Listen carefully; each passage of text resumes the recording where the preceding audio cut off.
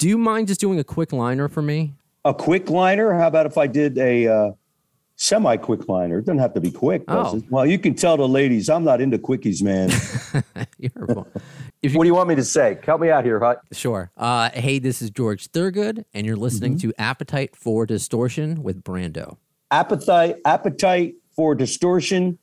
Yeah, so forgive my lisp because I broke a tooth in a car accident. So I have a temporary, I have one tooth missing kind of right now. But that's it. It's appetite for, it's like appetite for destruction, but it's appetite for distortion. Appetite for Distortion. And anything else to add to that? Just, George it up. Hi, this is George Thorogood, and you're listening to Appetite for Distortion by Brando. Listen, Brando, always loved your movies, man.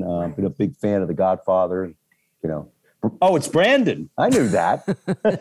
No, Appetite. This is George. I was having some fun with you. I no, it is Brando. I corrected. It is Brando. It's Brandon professionally, but Brando when I'm on the air. I know I just leave off Brando when you're on the air. Yeah. Okay, that's good. Brandon on the street, Brando on the air. Well, hello, Brando on the air. This is George Harrison on the air. How about that? I'm going to leave this whole part in. You know where they are.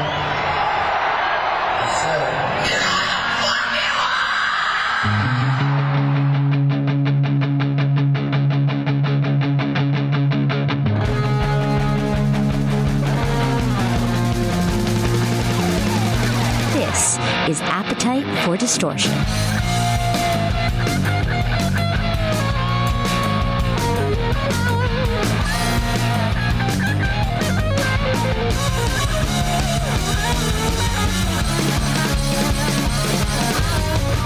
Welcome to the podcast, Appetite for Distortion, episode number 342.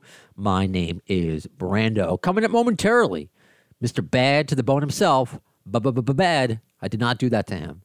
George Thorogood, the icon, the legend, George Thorogood comes on the Appetite for Distortion podcast. I'm going to let you know, though, because it successfully went over with my lisp, which you kind of heard at the beginning with the ID. We had some fun with that. But I'm running the tour, actually, if you're familiar with what I do, my real radio job for Premier Radio Networks. I'm patching in George Thorogood. He's on the phone. He's actually on Zoom, but it's only audio. He's using Zoom to patch him through to Detroit, to Nebraska, to all these different states to promote his new tour with Sammy Hagar on the Circle. And, of course, to also talk about the original George Thorogood, his new compilation album, and that is just fantastic. I'm excited. So without further ado, with my lisp included, Mr. George Thorogood. Okay, George, your last interview is actually with me, if that's okay. How we doing? We're doing great. I should be asking you that. How are you doing? You've been talking for almost 2 hours. Well, it's what could I say? This is part of it, isn't it? Part of the job. But it's a part of the job I enjoy, so. Well, that's good. Yeah. As one who's, I am getting to enjoy you from two different aspects. It's just like a radio person and dealing with you this morning, and you've been so nice, and I'm beyond honored to speak with you now. But for someone who is thankfully going out on tour, not just with Sammy Hagar on the Circle, but by yourself, dates well into next year. What keeps you motivated? Is life on the road still enjoyable for you after all these years? More enjoyable than ever. We got better hotels. We're accepted by hotels.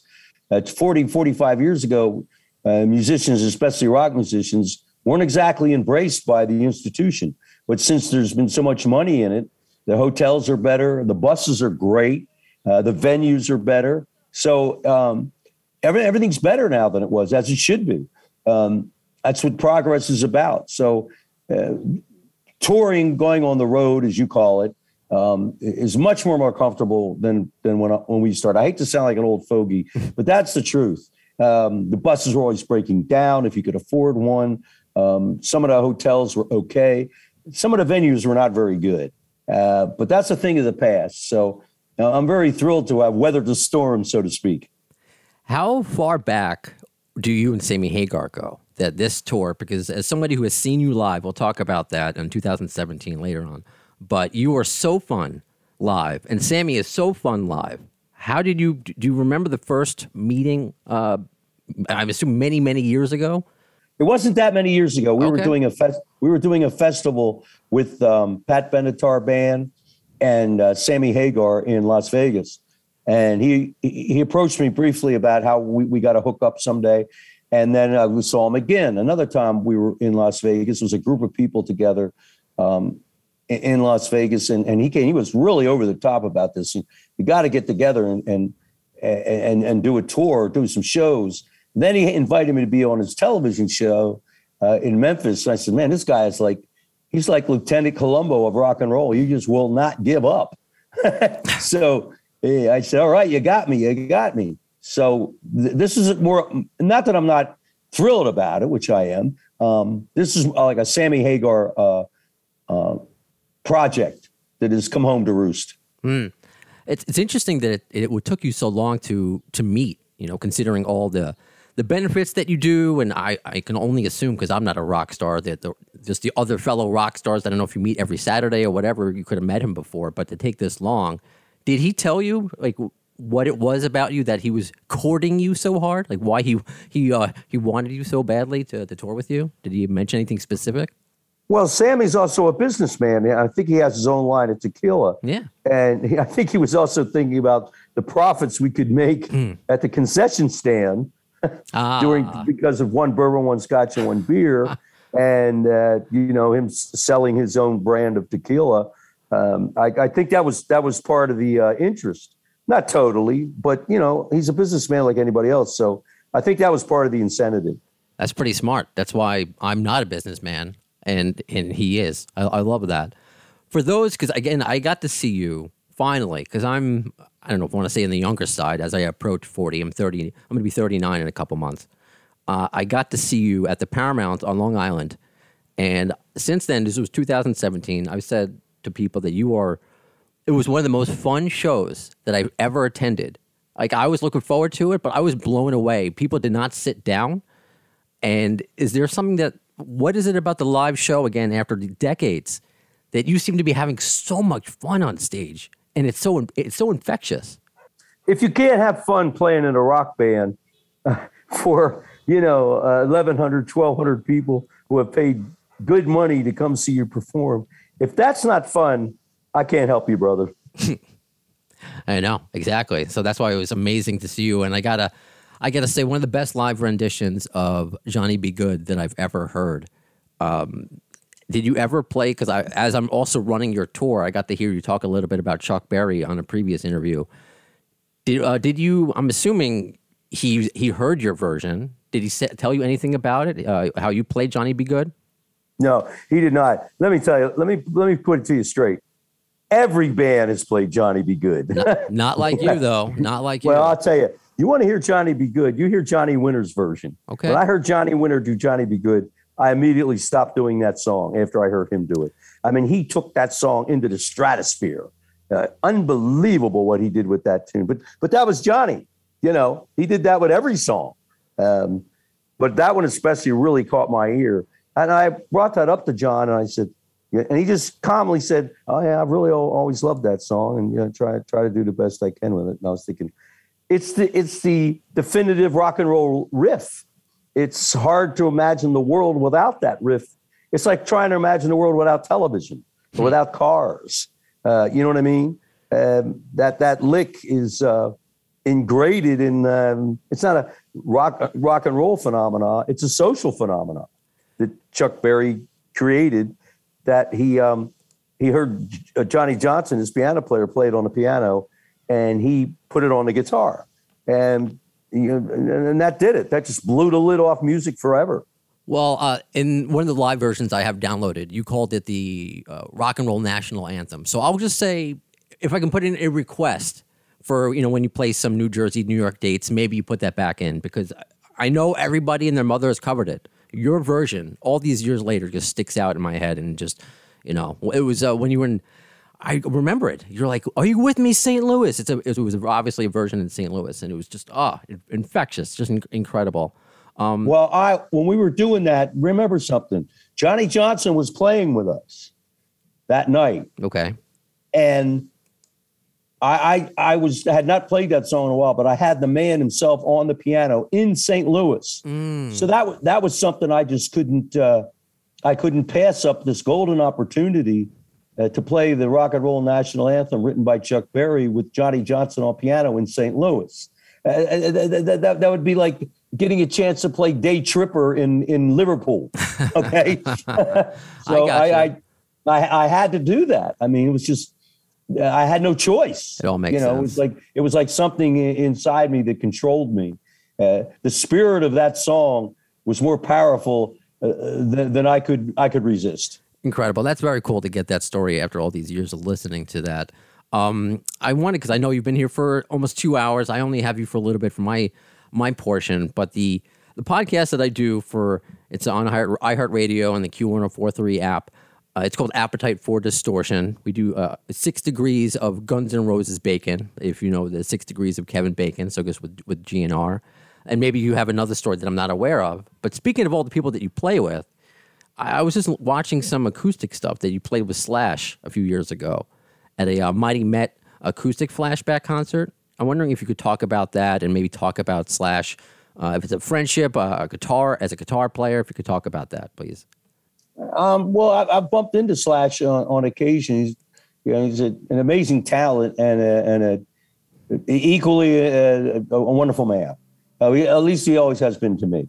What he does on the guitar is, there's not many people that I wish I could do this. Not many people that can have a career and use just one word, like Prince or Liberace or Madonna. And he does that, just Slash. I said, that's pretty cool. If you just have that, that's something to work on. I really, you couldn't think of a better title for that guy. And I'll give you a good Slash story. We were in Europe, and then we came back to America, and we were playing in Indiana. And of all people, we were playing with Hot Tuna. And we've been playing festivals in Europe, which Slash was on a couple of those festivals. Now, I bumped into Jack Cassidy and, his partner, and I was asking him to autograph my guitar. And Jack Cassidy said, "George, what have you been doing?" That's all he said. And I said, "Well, I've been playing over there in Europe." Out of nowhere, he goes, "Did you see Slash?" I went, "Yeah, I did." As a matter of fact. Anyway, Slash is cool, isn't he? I said, "Yeah, he is pretty cool." I mean, he just assumed that I was doing festivals in Europe playing with Slash. How he knew that, I'll never know. Oh, that's too funny. The original George Thorogood is available. It's just a collection of some of your best songs. And I want to know how you went about curating it, because there's a lot of choices with your catalog. How did you go about selecting what you did? Well, I didn't. Okay. There was only a couple of them that one of them I was adamant about. The rest of them were selected by the record company. After all, they do own our catalog. So I left it up to them to say, well, they want to sell records, of course. So I said, well, you guys are in charge. I've been wanting to do a statement that people will be open-minded that Thorogood has written some songs. Now, mind you, I didn't say I wrote great songs or good ones, but I have written songs, which in the past, I got kind of a rap was, well, he doesn't do any original material, but that just isn't true. Right. A lot of people just aren't aware of them. And this gentleman at Capitol put together this, work, piece of work or whatever you want to call it.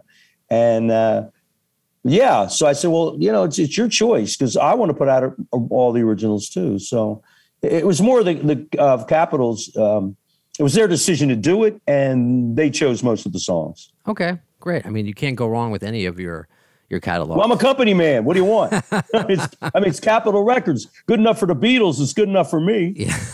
You can't argue with that. Absolutely. Yeah. One more question I'm going to fit in there, just because people were excited to hear from you today, and I can only get to so many listener questions.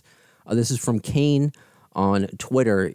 Bad to the Bone has been used in so many different films, right? Do you have a particular film that maybe that you love that it's associated with? Maybe Terminator 2. Anything come to mind? Well, the thing about the way they used it in Terminator 2, I've not yet seen a lot of the stuff that it was used for.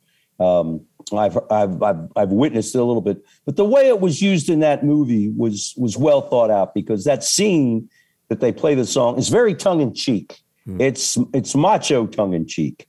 So it provided some lightness to the movie. When Arnold says, "Give me your clothes now," I mean, that's funny, you know, and so that pleased me, that it wasn't used in a different direction. Somebody got it, because the song is tongue in cheek. Just about everything I do is tongue in cheek. I like that. So, so the way it was presented, it pleased me. Brilliant. Yeah, definitely an iconic scene, made more iconic because of your music. So George Thorogood, I guess I can't call you George / Thorogood. Just seems, I'm not that familiar with you yet. I know I spent an hour with you in overall. But George Thorogood, it still rolls off the tongue. You don't need to have one name. Well, I'm working on that. I've been working on that. How about Thoroughbad? How's that? That's what they called me in high school. So brilliant. I might as well, tap into that. You know what I mean? Take advantage of it. Brilliant. Thank you so much. You're an icon. I hope we get to do this again. I thank you, sir. That was so cool. Just another name that's been on this podcast that I never in a million years I would have imagined that I would get to speak with. And I'll be honest, as I always am, I was kind of warned by some people that, George could be a bit moody, because you got to ask him the right questions, kind of like warning me that he may be a difficult guest. He wasn't. Not just in my interview, but the whole hour, I listened. He just seemed really fun and just having enjoying what he does, enjoying being George Thorogood. So it's a pleasant experience on this podcast. And thanks to all of you for the well wishes. I put it out there on social media and also the last podcast about some of the trials and tribulations that I'm going through. So I have a slight lisp, again, to remind you. I had to take out the tooth. I was kind of worried about that if George was going to be on video, because if I put in my tooth, my lisp is just worse. It's just like, I don't want to, slash cells, C cells by the seesaw. I don't want to do that.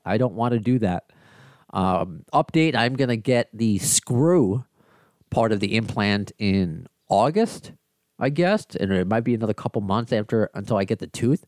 So I may not have I may not speak normally until the fall, which kind of sucks, but it is what it is. You're not listening just for me. You're listening to hear rock stars and people tell their 6 degrees of GNR bacon. That's what you're here for. But in the meantime, because I'm going to continue to do interviews when it makes sense. Again, I'm not going to pass up George Thorogood just, because in case I'm a little embarrassed because of a lisp. Who cares? It's George Thorogood. So there will be interviews like that where I won't pass up regardless of what I'm going through. But please also, almost every day, if not every day, go to our YouTube channel. I am consistently putting up new clips from old episodes that you may have forgotten about, conversations, compilations. So if you want to be like, hey, I want to hear all the wrestlers that have been on the show. I want to hear Drew McIntyre and Charlotte Flair and CM Punk. Bam, it's right there. I got to update it with Cliff Compton. I got to update it with that.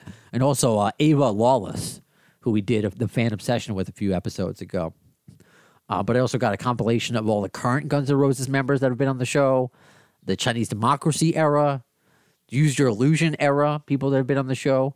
Other ones that I'm thinking about, so to look forward to, I want to put together former managers. So if you looked, I actually put up a clip. Maybe I'll use this clip in the compilation, but a different or a different one, probably a different one to keep it fresh. But going all the way back to episode 10 with Vicky Hamilton, Guns N' Roses' very first manager. So there is a shotgun clip on our YouTube page about her talking. I'm saying, you know what? It may have been because I was a woman. That's why I was let go. So it's interesting to hear her. And we did have her on again, actually, after episode 10 later on. So maybe I'll put up a second clip with Vicky Hamilton. I'll put in Alan Niven and some Doug Goldstein. So you'll have like a former managers compilation. I also want to do it with kind of like pre-GNR people, like Alan St. Elisa from Shire, Izzy's band before Guns N' Roses, maybe some Hollywood Rose people on there, like Steve Darrow and Chris Webber, maybe put all of those together. But again, all of these clips you can find separately on the YouTube channel, but this kind of just, makes it more fun. It's a longer watch. It kind of gives you a hyper, even more of a, Guns N' Roses theme, but it's like, okay, here's a real section of Guns N' Roses history. What do these interviews teach us? What do we learn? What do we laugh about from these interviews? Any of the stuff that happens on our show, and some other, clips again to push you over to YouTube in the meantime, because that's how I'm keeping busy as I'm kind of pulling back the reins on doing episodes until I get my mouth fixed. I put up Art from Everclear, who opened up about his MS diagnosis. Matt Sorum, when I interviewed him, I'm hoping to interview him again this year. We'll see. Him talking about the St. Louis riot. Stephen Pearcy talking about Eddie Van Halen. A great clip of Rod Jackson talking about his audition for Slash the Snake Pit, knowing that Chris Cornell had already auditioned for it. So some really awesome, and it makes me smile putting these things together. The audio and throwing up pictures over it, because these are memories. These episodes are memories, and I become I was a George Thorogood fan. I'm more so now after this interview. There's always like a special kind of, I don't know. There's at least for me, kind of a bond that happens. Some sort of that's what I want my interviews to be, instead of yes, no. I want it to be some sort of connection, whether it's 10 minutes or whether it's an hour and a half. So I'm actually going to put up also soon, as I'm recording this, so it might be available as I post this, but I'm going to put up a clip of Jimmy Webb. And I'm recording this on the second anniversary of Jimmy Webb from I Need More, his passing. And he did an interview with us in studio in 2019 when he had cancer. I had no idea he had cancer when he came in. Why would I ask him to do that? But I found out after, and he was happy to do it, obviously. So I believe it was his final interview, and just great words to live by, and wisdom and inspiration. I mean, his interview, it means something. It really does. I didn't know Jimmy as well as, of course, Slash and the McKagans. I got to meet him once and had a really bonding experience in that interview. So it always meant something to me. The only time I went to I Need More was after his passing. Shame on me.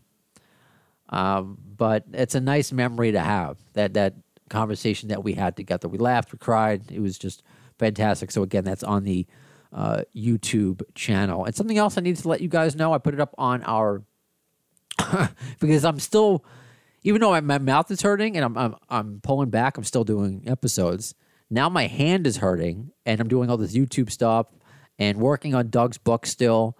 So the other day, about a week ago today, my fiance goes to work, and I'm sitting at my little makeshift studio here in Queens, New York, and I hear almost like a balloon air being let out.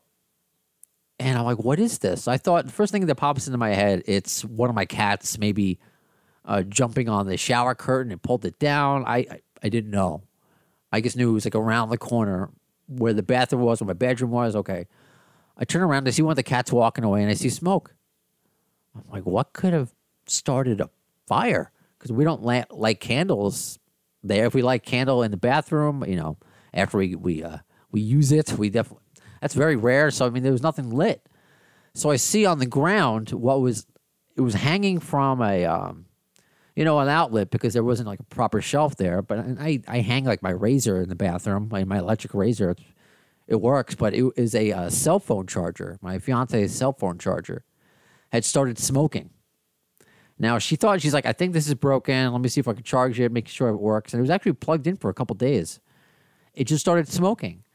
And I don't know if any of you have been in a situation where there's fire in front of you and you got to react quickly. It's not like this is a situation I've been in many times. So you just want to react quickly. It landed on the bath mat. So I'm thinking, is this going to engulf the bath mat in flames? Is this going to explode? So I'm thinking, in the split second, I'm going to grab it and throw it in the bathtub. Well, I wish I grabbed the mat and kind of tossed it in there, because I grabbed the charger and I basically I mean, I didn't go to the hospital, but I believe they're second-degree burns. Like, it was that fucking hot.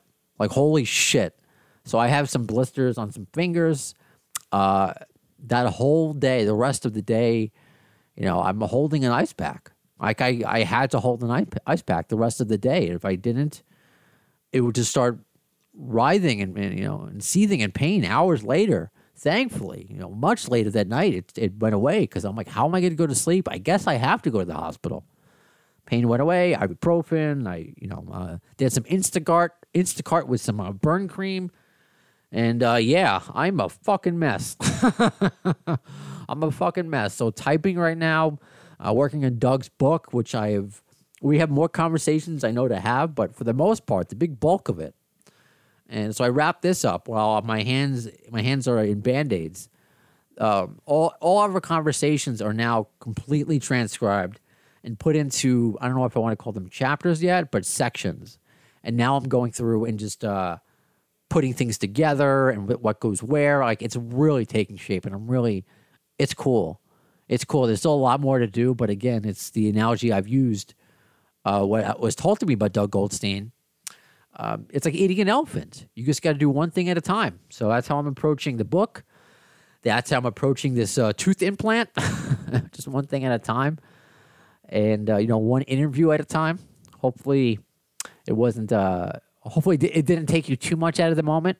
Or maybe I'm just thinking about it too much. Let me know. Just say, Brandon, relax. You're fine. Or being like, yeah, maybe you should, ride the pine and not do interviews for a while. Suffer and succotash, maybe you don't like it. Let me know. But again, in the meantime, YouTube, I've been keeping updated and every day on social media, keeping the conversation going in between the broadcasts like I always do, no matter how consistent the broadcasts are. So twitter.com/the AFD show, at the AFD show is the handle. Facebook.com/ at the AFD podcast is the handle. Or almost back to where my Twitter was when it was suspended for sharing my own Guns N' Roses videos. I'm almost back to where I was, which is pretty great. So at the AFD podcast on Twitter. The AFD show is on Facebook. We're also on Instagram. I don't think I'll ever do a TikTok, but plenty of places to reach me and talk about Guns N' Roses in between these episodes. And we'll see what the next interview brings. I did put it out there actually on social media that this is going to happen when Guns N' Roses start touring, doing shows overseas, in the UK and in Europe. I want to do fan reviews. I can't wait to do fan reviews with you in other countries talking about Guns N' Roses, and it's going to be a lot of fun. I put it out there already. I know a lot of people volunteered. Even some big, I guess, Guns N' Roses fan sites like GNR Pseudo America. That's really cool. So if you want to get in on that, because I don't want to have like a giant panel, I found that no more than, including myself, 4 people in an episode talking at once. Any more than that is just too much. So if you're going to any of these Guns N' Roses shows this summer and this fall and you want to do a review, send me a message and perhaps we can work something out. Okay? So you have that to look forward to. But as far as rock stars and whoever else, I don't know. Let's see. I'm focusing on the book. I'm focusing on healing. But still, George Thurgood. Yeah, man. And so until next time, that does it for this episode of Appetite for Distortion. When will you see the next one? In the words of Axl Rose concerning Chinese democracy, you'll see it, I don't know, as soon as the word.